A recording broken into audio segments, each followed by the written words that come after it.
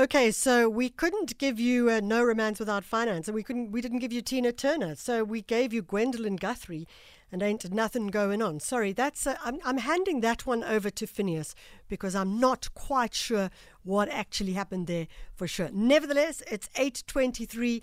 We are with SAFM 104 to 107. Francis in Goodwood, we hope that you enjoyed the song. Nevertheless, we're going to go to an interview. Dr. CYAN Brown is the Senior Atlantic Fellow for Health Equity. We're looking at the concept of frugal innovation and frugal engineering. What is that process, and how does it reduce cost, also complexity in countries like South Africa and also in other developing countries around the world? Dr. CYAN Brown. Dr. Brown, thank you so much for joining us. Hi, good morning, Michelle, and good morning to your listeners. I'm really delighted to be here. Dr. Brown, let's talk, when we talk about frugal innovation or frugal engineering, what does that mean? So we can think of a frugal innovation as the development of cost-effective technologies, processes, or models designed to cope in local conditions. But that's quite a wordy definition. I think the best way to paint the picture is imagine when lockdown is over, you and I want to go to the beautiful beaches of the Eastern Cape where there's a lot of off-road.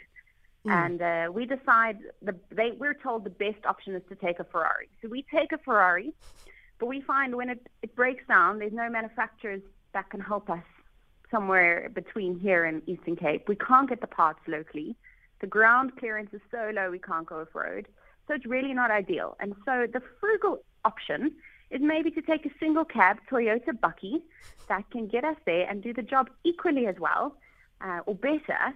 And there's no frills. It won't be maybe as comfortable a journey, but we'll get there, and we'll get there fast enough. And that's the point with frugal. It's not substandard technology. It's technology that works equally well or better, but is designed to be cheaper, cost-effective, to optimize performance. And it's a concentration of core functionalities compared to the approach that has frills. So let's say, okay, we would rather go with that Bucky, but the point is that the Bucky may cost an enormous amount as well. My assumption is that frugal innovation, or certainly frugal engineering, also looks at a differentiation of cost, and it says, what can we do with what we have? Absolutely. And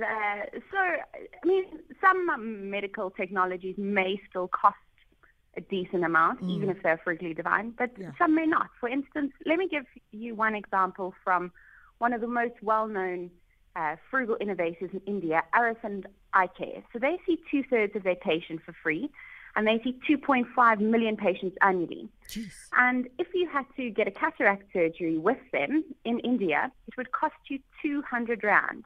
If you had to get the exact same operation in the United States, it would cost you 33,000 Rand. Yeah. Simply because they've done things like produce their own lenses with local materials. They've done task shifting. They've tried to optimize the surgeon's time, all these different frugal processes. But yet their outcomes for the surgery are actually better than that in the US. So you're paying a lot less and getting better value. And so it's completely possible to reduce price whilst retaining core functionality and performance. So, Dr. Brown, what are some of the opportunities that we are working on here in South Africa? How are we rethinking it in diverse spaces? And really, as you say, looking at really, really cost-effective but useful ways of looking at medical support? So I think one of the things that we've come to realize is that relying on charity, relying on outdated aid models, and relying on trying to build technologies that are based from a different country's model is not going to work. And here in South Africa, we are blessed to have some of the best health teams in the world in terms of their training and exposure, and also a very innovative community based on necessity, right?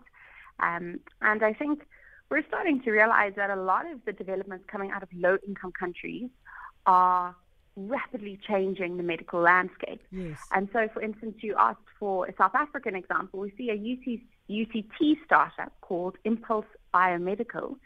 They have tapped into the market of frugal innovation, and they are looking at cost-effective, user-friendly EpiPens and asthma inhalers, where it's local materials, it's not complicated to use, it's local parts, And we need to start seeing more examples like this, because South Africa currently imports 90% of its health technologies.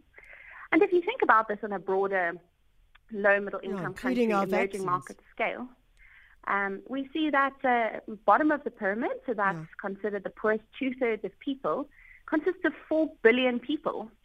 So we need to start changing our approach in emerging markets from relying on high-income countries to produce technology which doesn't suit our context, to actually creating technology that can include this 4 billion people, so that they're not charity, that they are actually, we are inviting them to economically participate through goods that are structured and affordable for that bracket, but also that produce a level of care that affords them health dignity. And I think it's going to be a brilliant way for us to really look at decreasing the inequality in our country by helping promote access to healthcare, really.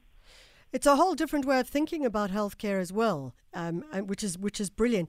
Dr. Brown, what are you doing? What is your research around? What are you focusing on?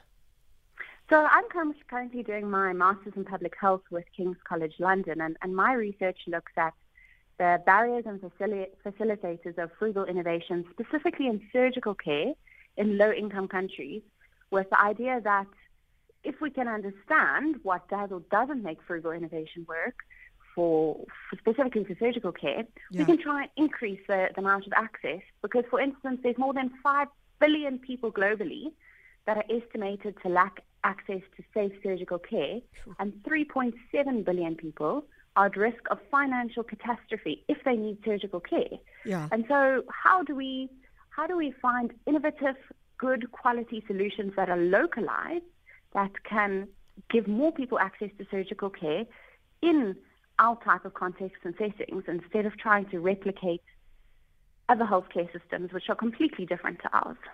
You know, in closing, I know that we have, there's a concept called ABCD, Asset-Based Community Development, which focuses on the assets that we may have in our diverse communities as opposed to what we are lacking.